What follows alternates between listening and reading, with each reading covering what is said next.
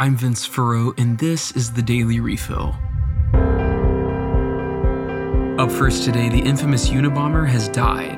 Ted Kaczynski, the man who came to be known as the Unabomber between 1978 and 1995, was found dead on Saturday, June 10th in the medical center of the federal prison where he was being held at in North Carolina.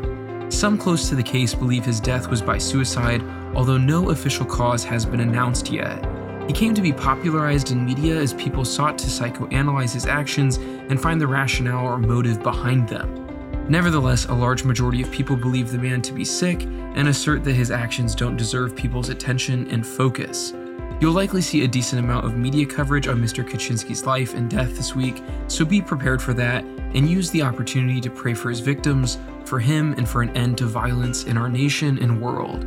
Next up, part of the I-95 highway in Philadelphia collapsed on the morning of Sunday, June 11th.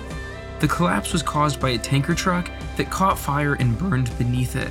So far, no injuries have been reported from the incident. Restoration of the highway is estimated to take several months. You know, we ask you often to pray for so many things here on the Daily Refill.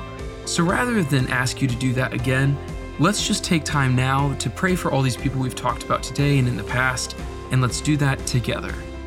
In the name of the Father, and of the Son, and of the Holy Spirit, amen. Our Father, who art in heaven, hallowed be thy name. Thy kingdom come, thy will be done, on earth as it is in heaven. Give us this day our daily bread, and forgive us our trespasses, as we forgive those who trespass against us. And lead us not into temptation, but deliver us from evil. In the name of the Father, and of the Son, and of the Holy Spirit. Amen.